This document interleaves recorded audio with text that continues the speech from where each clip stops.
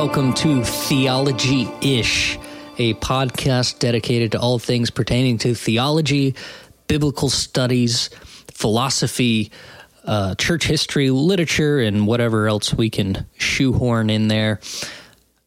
I am one of your hosts, William Berry. With me today, as always, is my co-host, Ryan Kelly. Why don't you say hello, Ryan?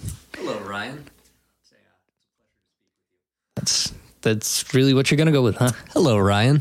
Okay. It's a pleasure to speak with you. You should. That was It was.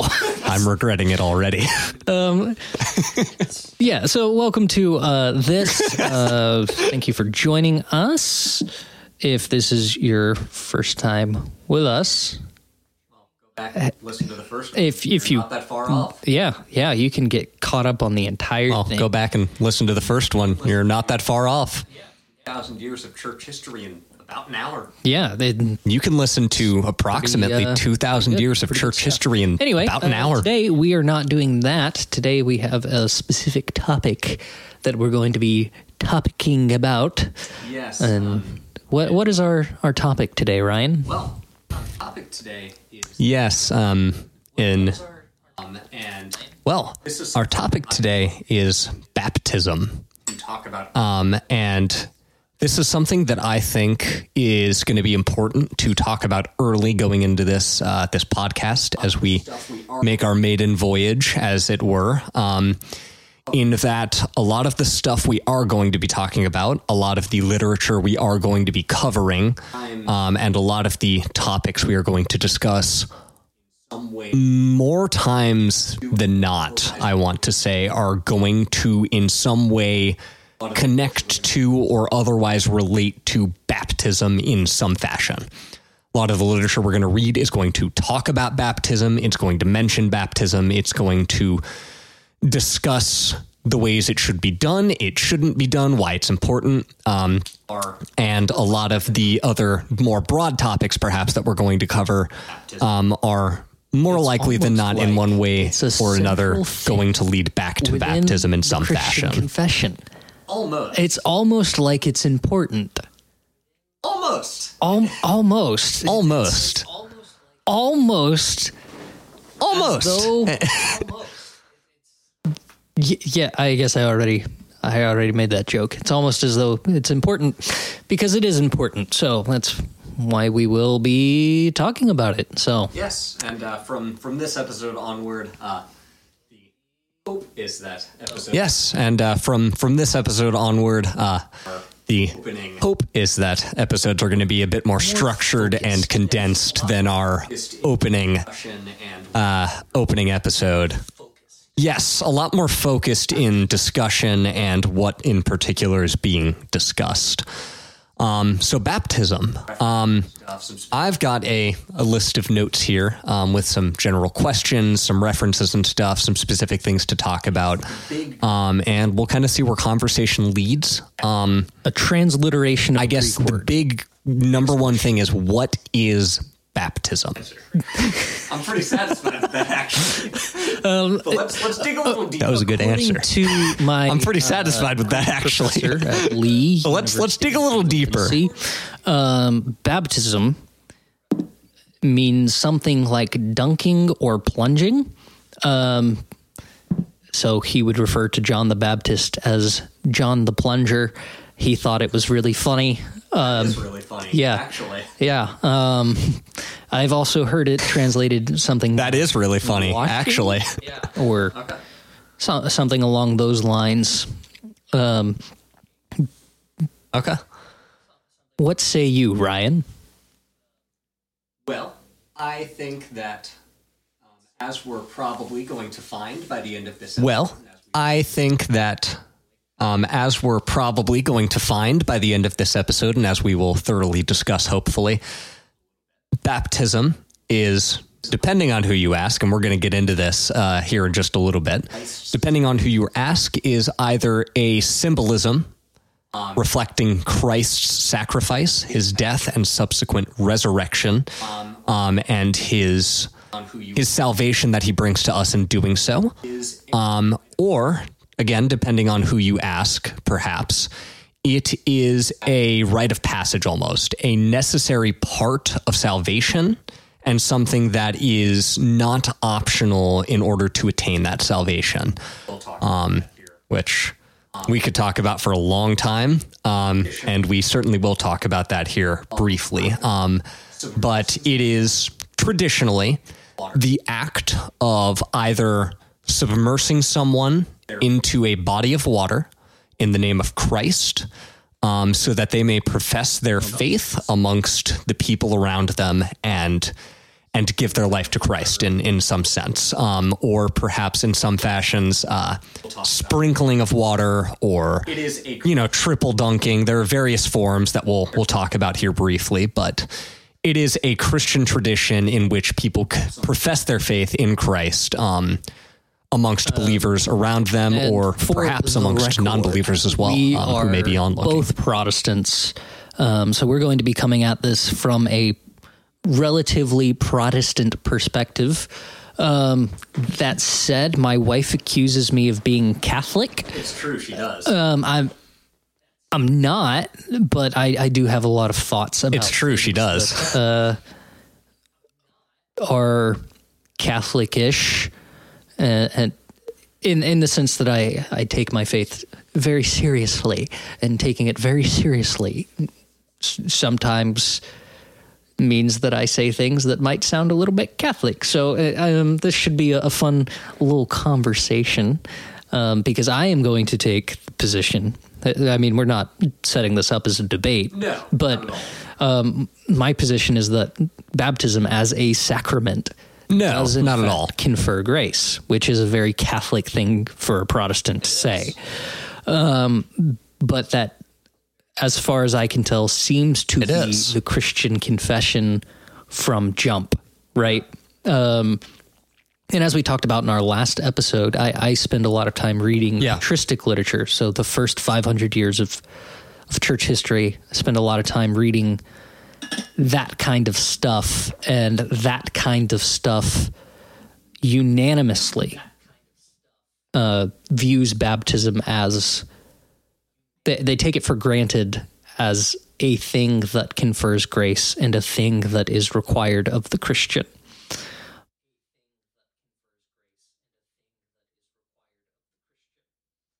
And maybe that makes me a bad Protestant. I don't know. What say you? That's a good question, and a great segue to start getting into the conversation. Let's get into it. Let's do it. So let's really dig into this. I'm going to defer to you for this first bit, actually, which is the history of baptism. Yes. You're a bit more inclined towards understanding Christian history than myself. You've spent a lot more time studying it than I have, and reading it, frankly. We see baptism in the New Testament. Mm-hmm. Jesus himself is baptized, and this is a pretty big moment for a lot of people in the importance of baptism, right? Mm-hmm. Jesus says, not only should you be baptized, it's so important to me that I'm going to walk however many miles it was a long distance just to do it. And whether or not baptism confers grace, if there's one person who didn't need it, it was Jesus, and he still did it. Yeah, and that speaks to something. There is I think the best word for it is a mystery about why Christ was baptized. And there are different ways that different theologians in different epochs of church history have approached that question. Sometimes they're like, oh, it's an example. Sometimes it's, oh, he's prefiguring his death and resurrection through baptism. I forget where I've read or heard this. I don't remember where. And I think this is technically, I know this is technically a heresy, but somewhere I came upon the idea that Jesus was baptized because he himself had original sin, because as a human, he would have it if all humans are born into sin, into original sin. Yeah. Right. So he had to, that was from something more contemporary. Yeah. Some person who was well-meaning and didn't intend to do a heresy, but they kind of did one, and they were like, "Oh, he was baptized to get rid of the original sin." Well, I don't know about that. I don't know about Jesus having original sin. And something you hear a lot today, in the 2020s now, and over the last various previous years, you hear a lot the idea that Jesus was baptized simply to set an example. Right. It was to show us, I'm doing this so that you also know that you should do it too. Right. Which is not necessarily a bad approach to take, I don't think. Jesus did a lot of stuff he didn't necessarily have to for the sake of explaining it to us, to showing it to us, right? I don't know the answer to the question of why Jesus was baptized, right? Yeah. I've had someone ask me that before. Why was Jesus baptized? And I kind of looked at them and I went, well, he was baptized to fulfill all righteousness, which is what he tells John. And they didn't like that answer very much. They thought I was trying to cop out. And I was. You were, yeah. I don't know the answer. So the best I can do is give you what Jesus says, which is he's getting baptized to fulfill all righteousness. Whatever that means. So, so we could talk all day about that specifically. We could spend so much time on that. But for the sake of conversation and moving on to other things, we're going to move past that and look at the history of baptism outside of Jesus. Following Jesus's baptism, you see baptism is a pretty large role in Christian history in one form or another. Following Christ in the knowledge that you have, what does that look like? How does that change over the centuries? Where does that leave us now in the way that it's viewed and practiced? What is I mean it this time brief history of baptism following Christ? As far as we can tell, and by we, I mean those who are interested in the history of the church, baptism was a present thing from the beginning. We don't have many, if any, first century documents about the practices and teachings of the church that are not part of the New Testament. That said, what the New Testament says about baptism is our best source on what the earliest Christians thought and did regarding baptism, right? Which is to say that they were baptized in the name of the Father, the Son, and the Spirit. In the Greek, it's really interesting. In the baptismal confession in Matthew, if you look at it, it is... And this is present in English too, but in English you don't really notice it. It jumps out a lot more in the Greek. It is one name. It's this, Jesus says to baptize in the name singular of the Father, Son, and Spirit. He's saying the Father, Son, and Spirit have one common name between them, which is a very strong Trinitarian confession. That's extremely Trinitarian. Yeah, it's... The Trinitarian confession, which makes sense. Yeah. It's very clearly that way in the Greek and not in the names of. So that's present from the beginning. The Didache, which we're going to talk about in a little bit, actually. Later. That's got a couple different ways that are acceptable for baptism to happen. And as you read it, it's clear that there are practical concessions. So there's they're not like inferior ways of doing baptism. It's like, do it whatever resources you have to do the baptism. However you can do it. However you can do it. Yeah. Which is, the overarching message of the Didache is kind of whatever you can do it. Here's the best way, but whatever you got. And I'm sure we'll dedicate an entire episode to the Didache here sometime in the future. It's good stuff. It's very good stuff. But so after baptism becomes a thing within the church, and baptismal rites were already present in certain Jewish sects, not sexes. Yeah, I wouldn't say that like that. SECT. Sects. Yeah, there you go. Yeah. Make that real clear. Jewish groups already had baptism present as a thing that they would do in, I think it's the Essenes. Anyway, we're not talking about that, so we're just going to breeze over the Jewishness of baptism and just truck on along into the church history. After baptism becomes the way that Christians do things, it just stays the way that Christians do things, and we do it very, very similar for a very, very long time, if not exactly the same for a very, very long time. The Christian confession regarding baptism as a sacrament, that is to say that it confers grace, that is to say that it does something to us in order to make us more right with God, is taken for granted for a very long time. It isn't until Ulrich Zwingli in the early 16th century, so that's like 1520 something, I think, he starts suggesting that the sacraments are symbolic, right? He doesn't think that the Eucharist or that baptism or that confession or that being introduced into a religious order or ordained as a priest or marriage or he doesn't think that they confer anything on the soul. Yeah, and that had a major impact on the church ever since, even to today.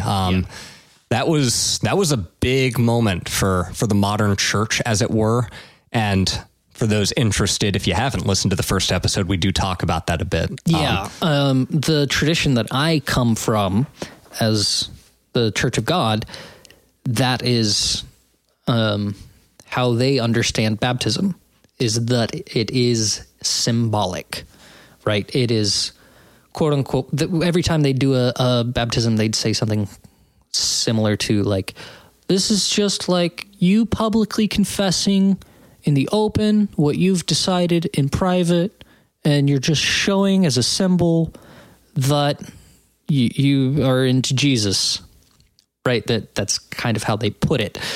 And they have Zwingli to thank for that. I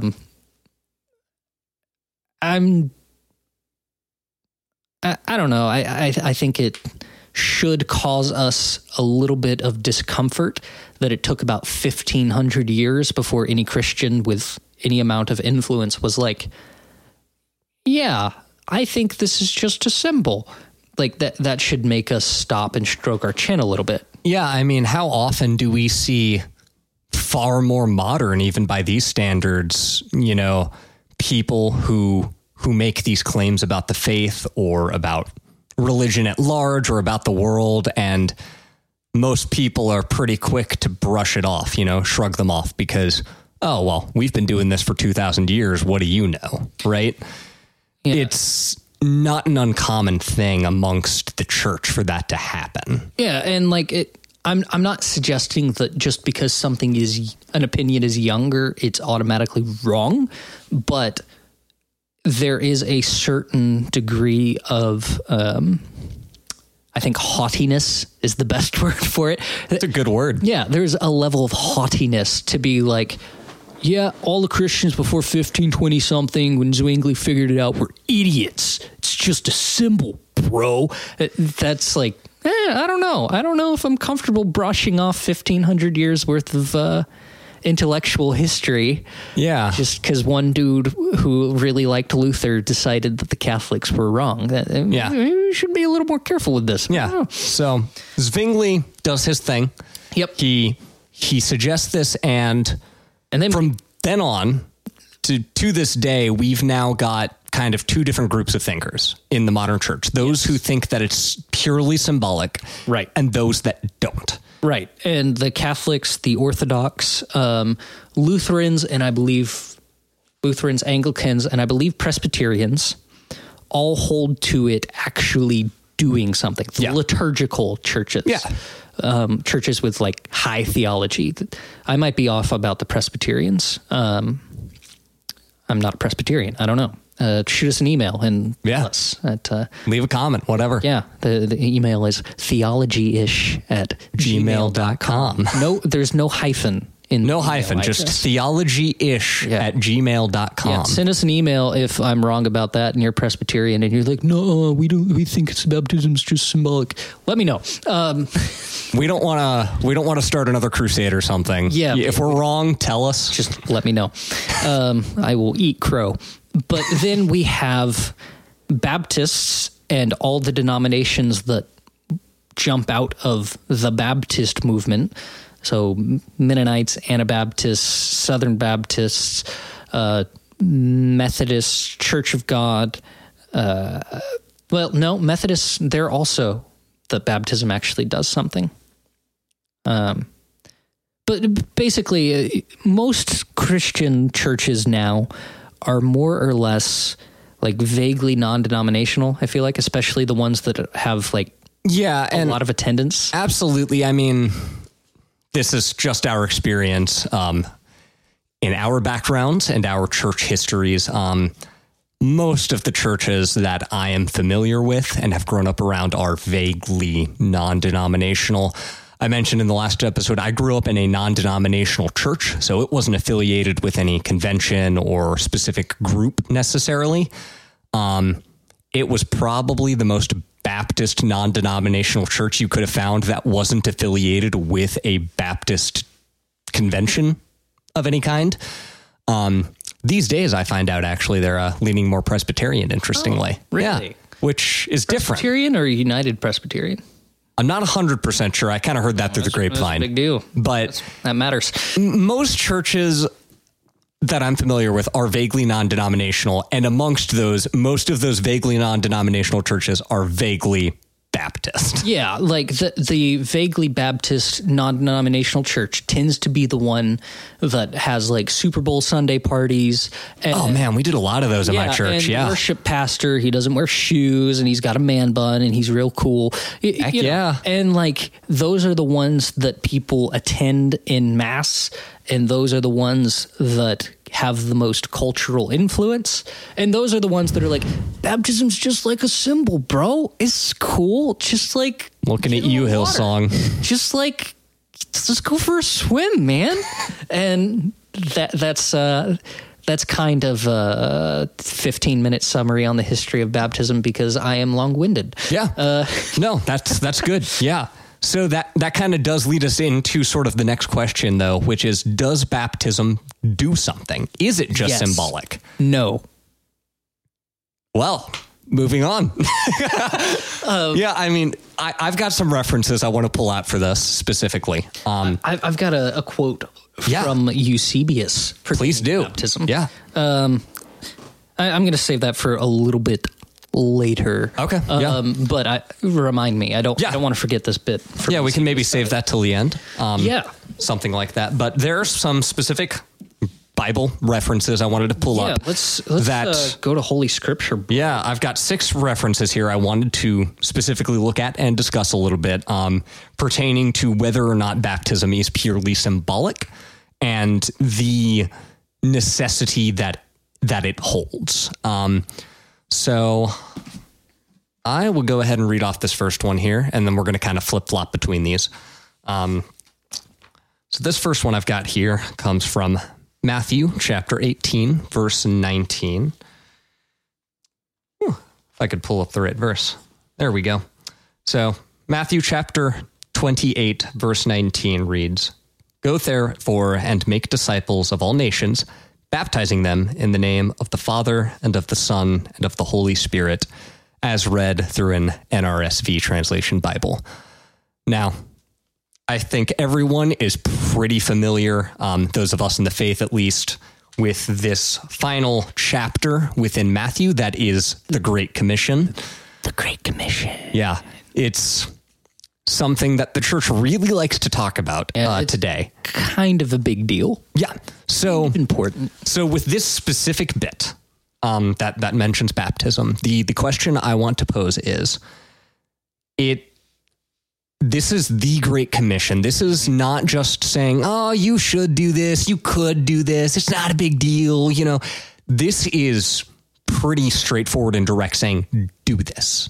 It is your duty and your responsibility as a man or woman of the faith to do this. So the first question I kind of wanted to pose here is baptism necessary? Because that's a big question in today. Yes. And that's interesting, because that's a bit of a hot take depending on who you talk to. I mean, that's a big question in the modern church of whether or not baptism is necessary for salvation. Yeah, and like it comes back, it brings us back to Zwingli, right? Because if it is symbolic, then it doesn't really matter, right? Because symbolic stuff doesn't, it's just a symbol, right? Like I wear a wedding ring, and that is a symbol that I am married. But if I remove the wedding ring, I am still married, right? There is a fear of engaging with metaphysics that pushes us in. It is. Yeah. It's like I don't want to deal with like ontology or like metaphysics or the way that things be at bedrock that makes us go, well, what's it do? Well, it doesn't do anything. It's a symbol. Well, why doesn't it do anything? Well, because I can't explain how it does something, because I can't talk about things like ontology and metaphysics. So and you know, I'm not trying to like bag on people who view it that way. If you view it as a symbol, you can still have an efficacious baptism while only viewing it as a symbol. But your view on baptism, if you only view it as a symbol, is an anemic one. Yeah. So you hold the idea that symbolism holds little to no value in this context. It holds value, but symbols, a symbol ought to represent a deeper reality. Right? Okay. Yeah. And when we make, I don't think that we should view baptism as a symbol of a deeper reality. I think it is part of the deeper reality. Does that make sense? Yeah. I mean, it's kind of like the idea of wearing a cross on your neck, right? Or keeping a cross on your wall. The cross in many modern contexts is a symbol to the modern Christian. It is a symbol that we use to, remind ourselves of Christ's sacrifice and what that means. But does that symbol hold any inherent or intrinsical value or power? Right. So like the icons of the Orthodox East and the Catholic West, where they have like pictures of saints and stuff. The icon, the picture of Mary or whatever other saint, is supposed to orientate your mind and soul to the spiritual reality beyond the picture that you're looking at, right? So even though it is a symbol, there's something bigger than the symbol beyond it that you're supposed to get to through the symbol, right? Does that make sense?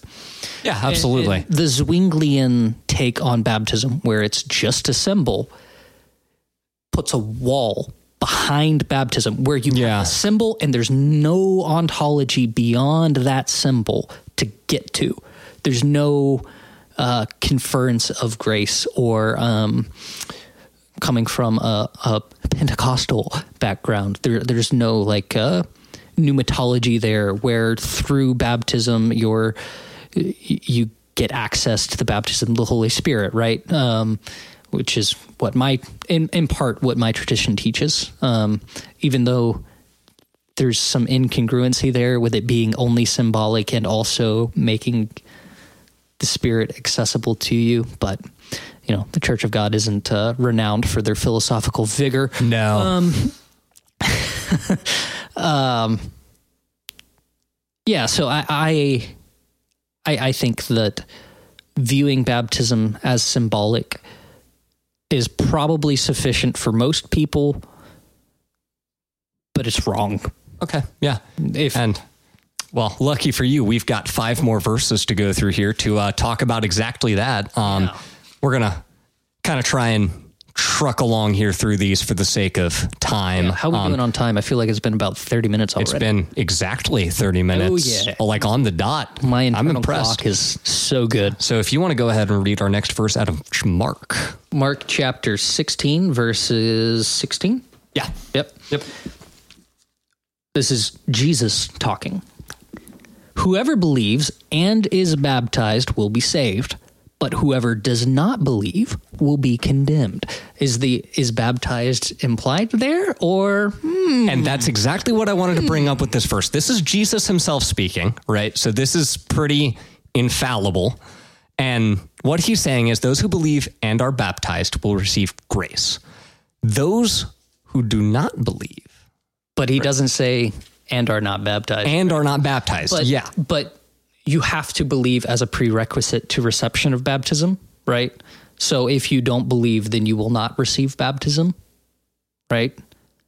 That makes sense, yeah. So but again, this is the long ending of Mark. There's some scholarship that suggests that perhaps verses 9 through 20 should not be there, or at least a later edition. Yeah. The later edition doesn't mean that it's illegitimate. Wrong.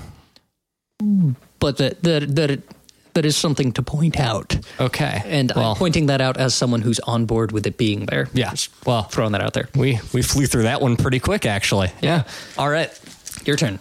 So this next verse comes out of John chapter 3, verses 4 through 7. This is Nicodemus visiting Jesus. Ah, yes. So, old Nicky boy.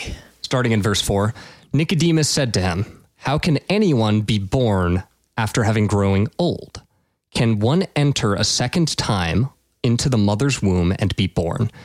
Jesus answered, "Very truly I tell you, no one can enter the kingdom of God without being born of water and spirit. What is born of the flesh is flesh, and what is born of the spirit is spirit. Do not be astonished that I said this to you. You must be born from above." So there's that little bit in there where he says, no one can enter the kingdom of God without being born of water and spirit. So this would perhaps imply the necessity of baptism for salvation. It's one way to read it. It could also be the water of the womb. So okay, that's another way that I've encountered people reading that passage. So Jesus saying you have to be born, actually, and then you also have to receive being reborn through the Spirit. I don't necessarily think that that's the best way to read that. John is, I would say it's fair to say he's a fan of baptism. So I don't think we're out of line in reading baptism into that.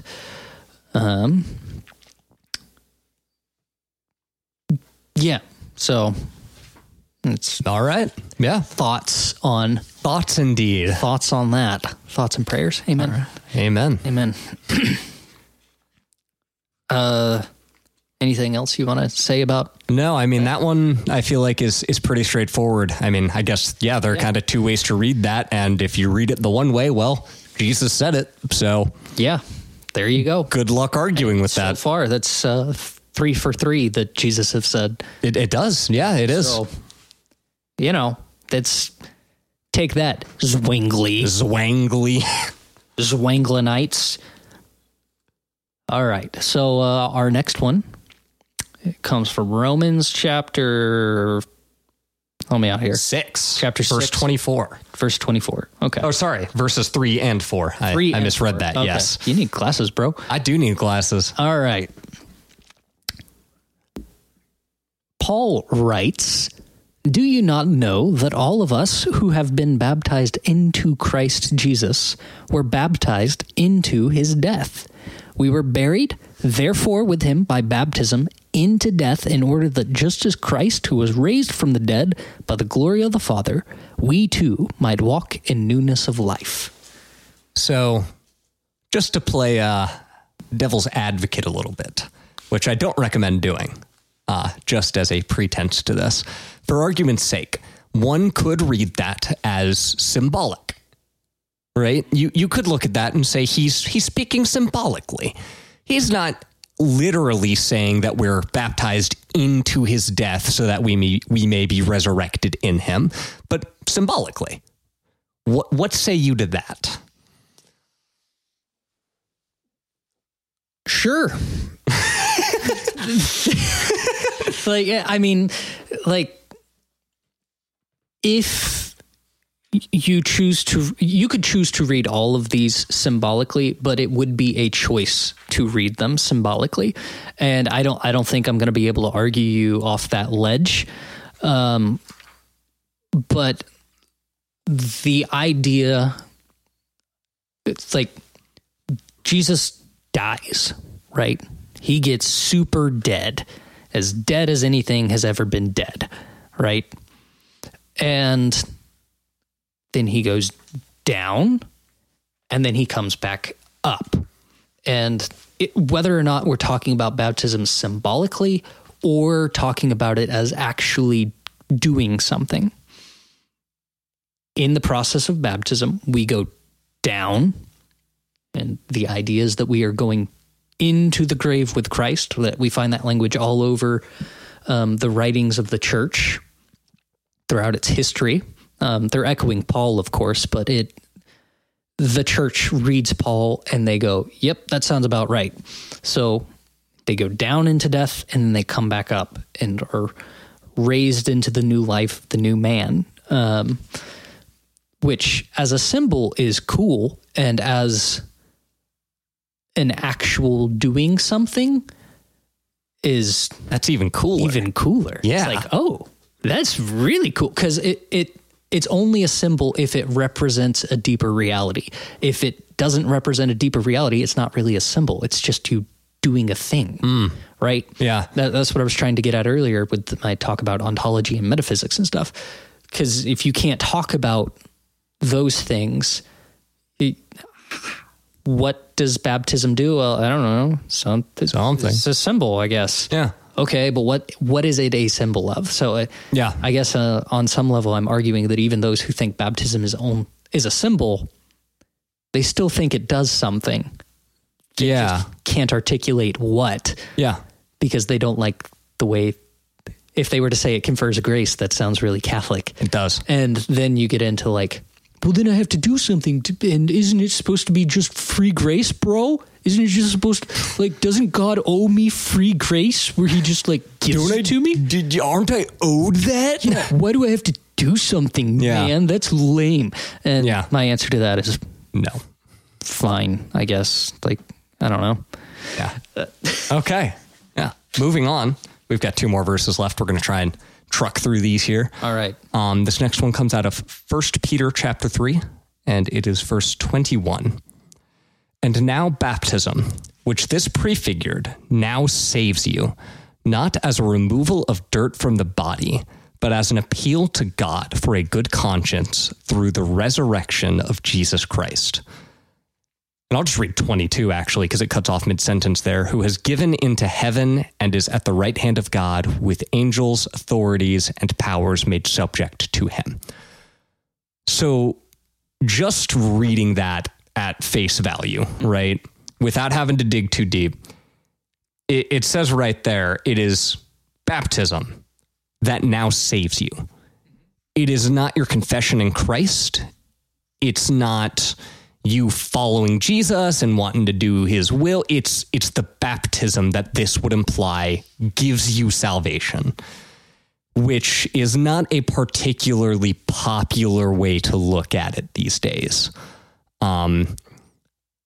What do you have to say about that?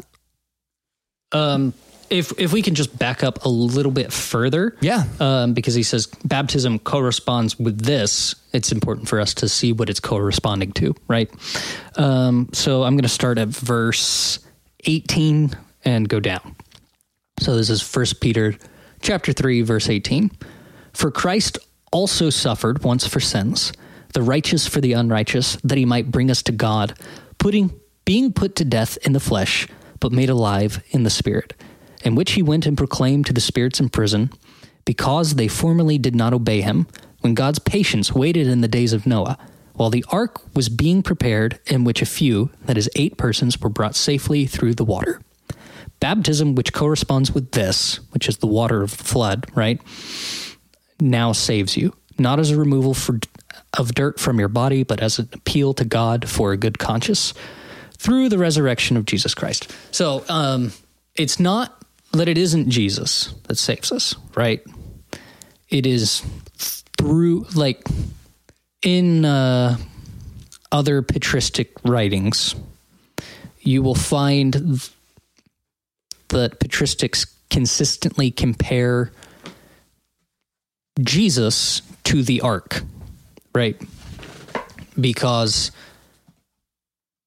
he is the door and the gate and whatnot, and it is through the water that you get saved and so on and so forth. So I don't think that Peter is saying it's water that saves us. It is Christ who has us get into the water. Okay. And there's that story in the Old Testament. I think it's when, I forget who it is, but a fellow goes to Elisha and he's got leprosy, and Elisha tells him to go and wash in the Jordan 7 times, and then he'll be cured of his leprosy, right? And he's like, I'm not doing that. That's dumb. But then one of his servants is like, well, if he told you to do something hard, wouldn't you do it? Right? And in this paper, I will argue that this is a prefiguring of baptism. So, like, the idea that dunking in the water is a means of us being made right with God, that's like, oh, that's stupid. It's just symbolic because that's stupid. Well, if it was something hard, would you do it? Right? If the thing that you had to do to be made right with God was hard, would you be trying to find a way to weasel out of it? Or would you just submit to the hard thing? That's a very good question. Yeah, but it's not a hard thing that we're asked to do. No. You're asked to go and get dunked. Yeah. Yeah, you're supposed to go get plunged. Go get plunged. Quit. Yeah. So that is just interesting. A thing to think about. Okay. That maybe all of this quibbling about what baptism does is beside the point, and we ought to just go do it. Go get baptized. Well, before we draw any conclusions, we've got one last verse to look at. It's true. It's Acts chapter 2, verse 38. And Peter said to them, repent and be baptized, every one of you, in the name of Jesus Christ, for the forgiveness of your sins, and you will receive the gift of the Holy Spirit. This is, once again, pretty clearly a command, right? This is if you want to be saved, you have to do this. This is not an optional part of being a Christian, right? And it's easy. And I mean, all that to say, just looking at these 6 verses, and there are numerous other verses that talk about baptism. For the sake of time, I kept it condensed to those 6. Just looking, somehow we managed to talk on and on about. Yeah, but just looking at those 6, they were all pretty unanimously in, I feel like, agreement that baptism not only does something, but is necessary. Yeah. And it's 0 for 6 as far as I'm concerned on that front, you know?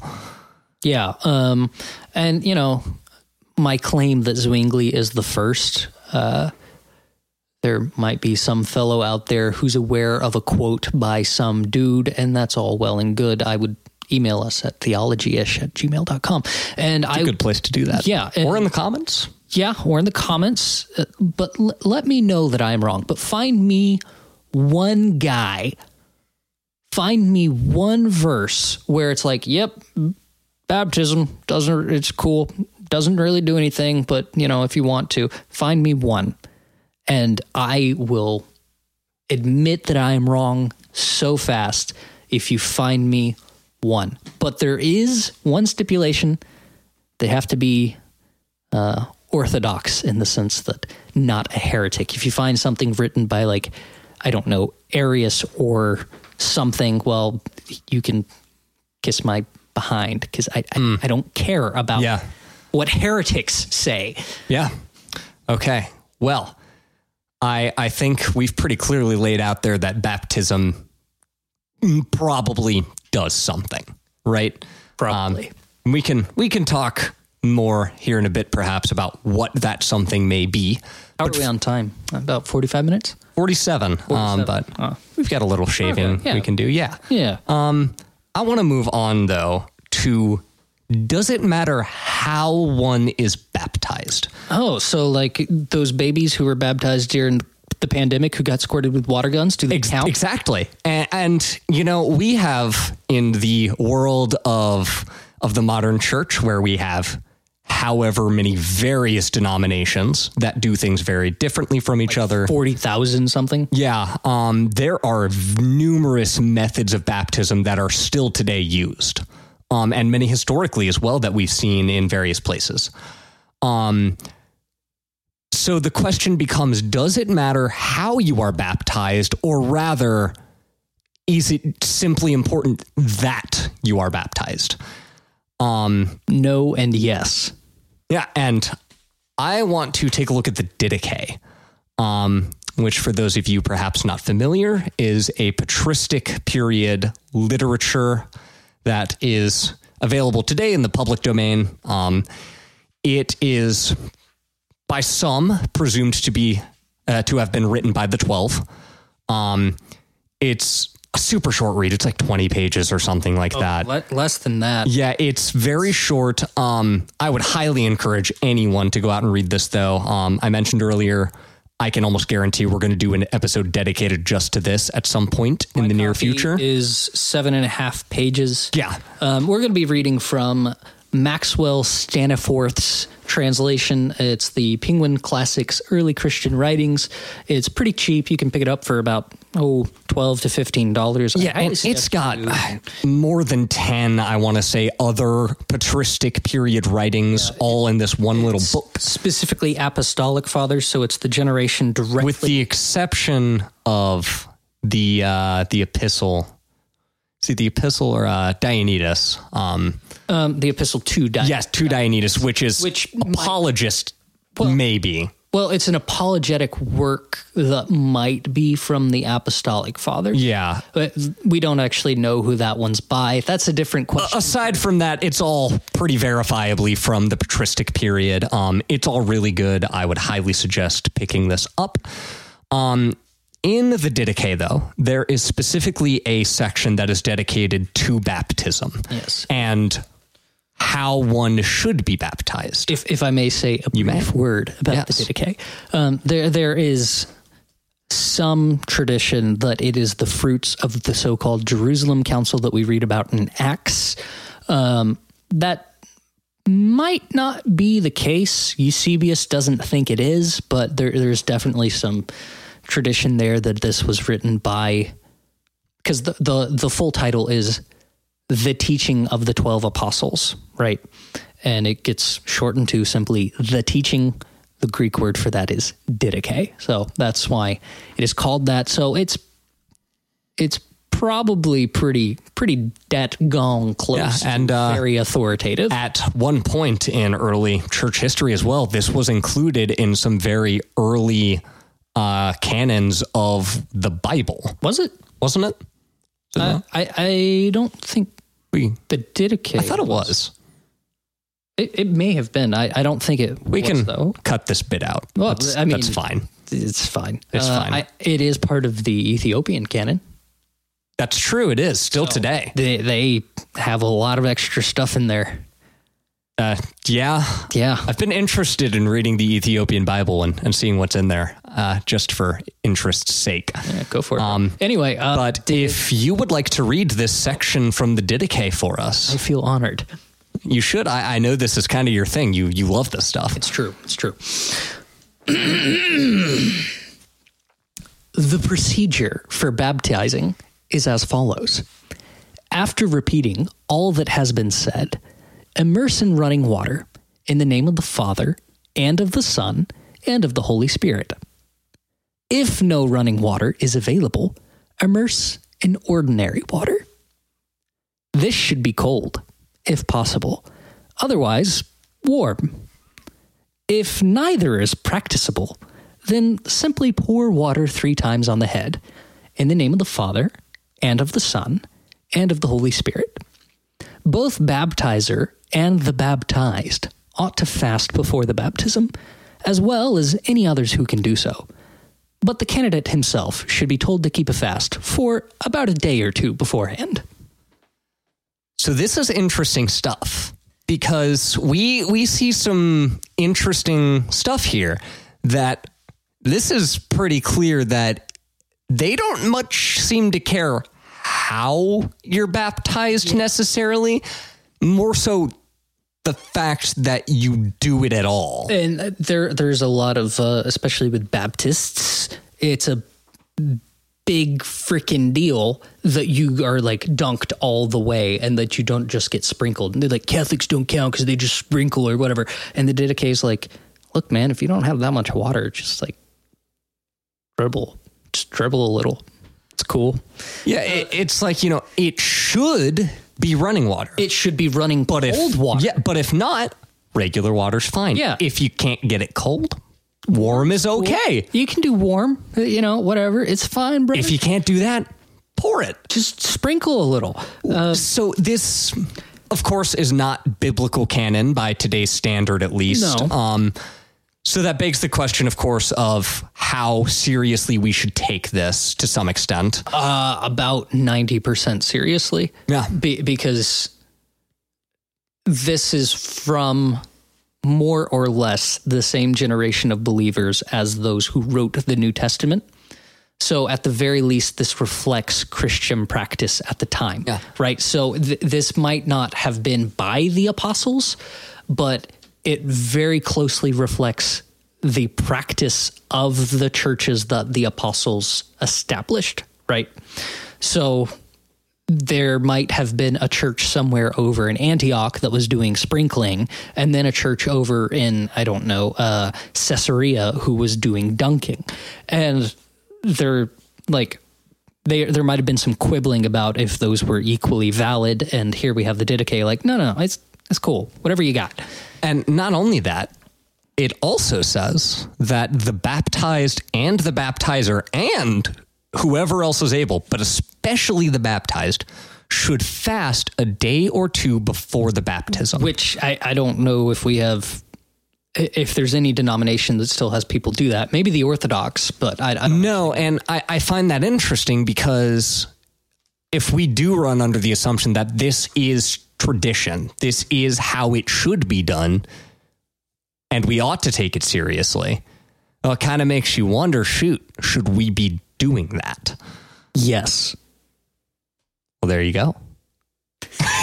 Simple enough. I mean, like, especially for us modern Western Protestant evangelicals who, when we are asked to fast for Lent, we're like, I'm going to fast like Facebook. I'm going to fast venti mocha lattes. I'm not going to look at like memes so much. And then we break that fast 2 days in because we can't stay away from our freaking phones. Yeah. Like you need to fast. Like, yeah. If you're not diabetic and it won't freaking kill you, and if you live in America, you could probably stand to lose a couple pounds. Yeah. So it won't kill you.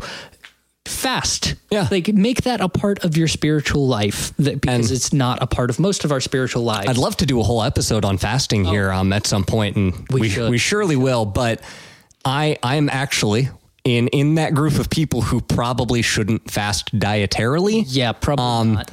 For those of you who don't know, I'm pretty underweight. I'm a skinny dude. I'm a tall dude. He's 6'2" and weighs 110 pounds. Like 127. Okay. It's not that bad. Yeah, but I'm skinny enough. Frankly, I can't afford to lose a lot of weight. No. I need to eat, and I don't eat enough as it is. So we can talk about this in a whole other episode, but we'll do an episode of the theology of gains. Yeah, that's a good one. That could be fun. That is an interesting question of, if you can't fast food, what should you fast? But we'll get into that some other time. For the sake of finishing on time here, we're going to move on. I will say this: there is a tradition within Christianity that has its roots all the way back to fasting by simply eating bread and drinking water. And it's not that you're not eating, it's that you're eating very, very simple food. So you could do something like that where you're still getting your calories, but you're not eating anything that's... Yeah. You're not eating Oreos or Cheetos or anything that's fun to eat. Yeah. Well, anyway, yeah, moving on. I've just got a couple quick things I want to touch on before we close out here. All right. Touch them things. Oh, I'm going to touch them things. All right. Oh, please don't say it like that. So what about rebaptism, right? Just for argument's sake, and we can talk further about this at a later date, let's run under the assumption that once saved, always saved is not the case, that one can lose their salvation. If that is the case, if somebody is to lose their salvation and regains it at a later point, should they be rebaptized because the first one no longer counts or is no longer sufficient, or is it fine? I don't know.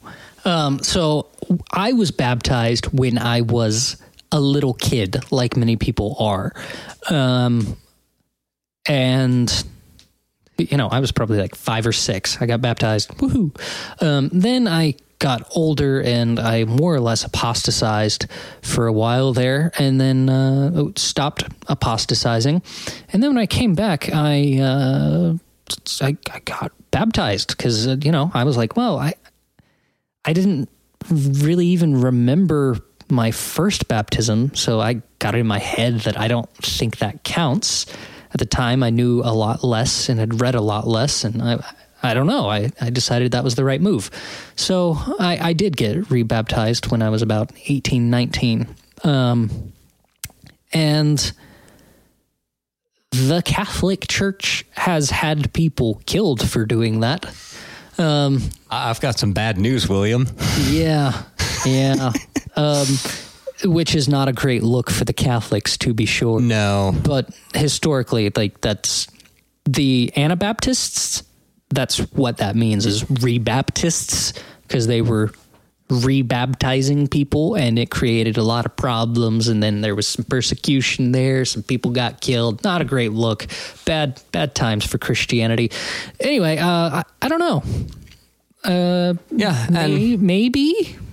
I personally was baptized when I was about 16 years old, in my youth group, by my small group leader, at my church growing up. And I have not had that point in my life where I'm like, I don't feel like that first one counted. I feel like I need to get rebaptized because either I don't remember it because I was 16, or because I feel like, I had a rough patch in my faith and I feel like I should be rebaptized.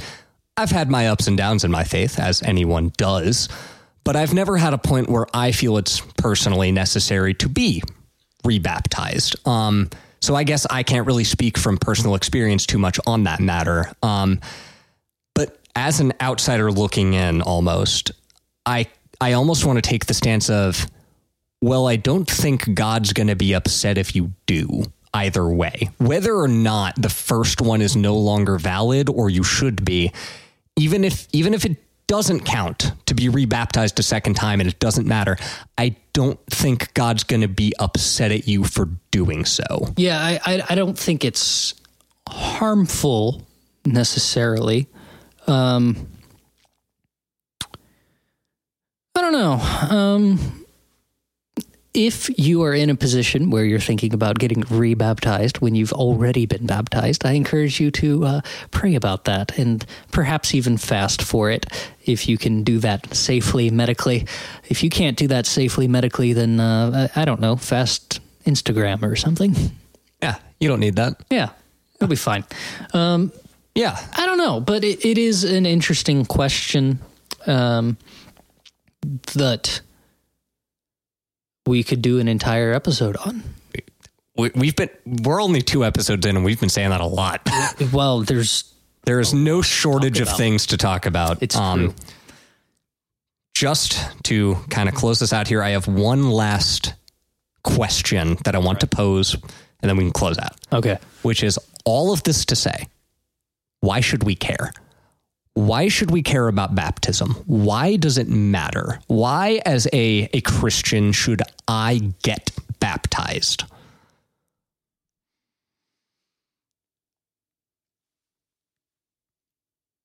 Allow me, if you will, to share a brief quote from Eusebius. I would love that. Where Eusebius, he's a early 4th century historian of the church. So he compiled a lot of stuff. A lot of it we don't have anymore because it's been 1,500 years. But because Eusebius quoted things, we still have some of these wonderful resources. So he's quoting a different author entirely, Dionysius. He's quoting here, who wrote, I resent Novatian for a good reason. Novatian is a heretic that Dionysius was writing against. He has split the church, seduced brethren into profanity and blasphemy, introduced impious teachings about God, and falsely slanders our most merciful Lord Jesus Christ as being merciless. In addition to all of these, he sets holy baptism aside, overturns the faith and confession that precedes it, and completely banishes the Holy Spirit when there was some hope of his remaining or even returning. So this guy, writing in about the 3rd century, thinks that...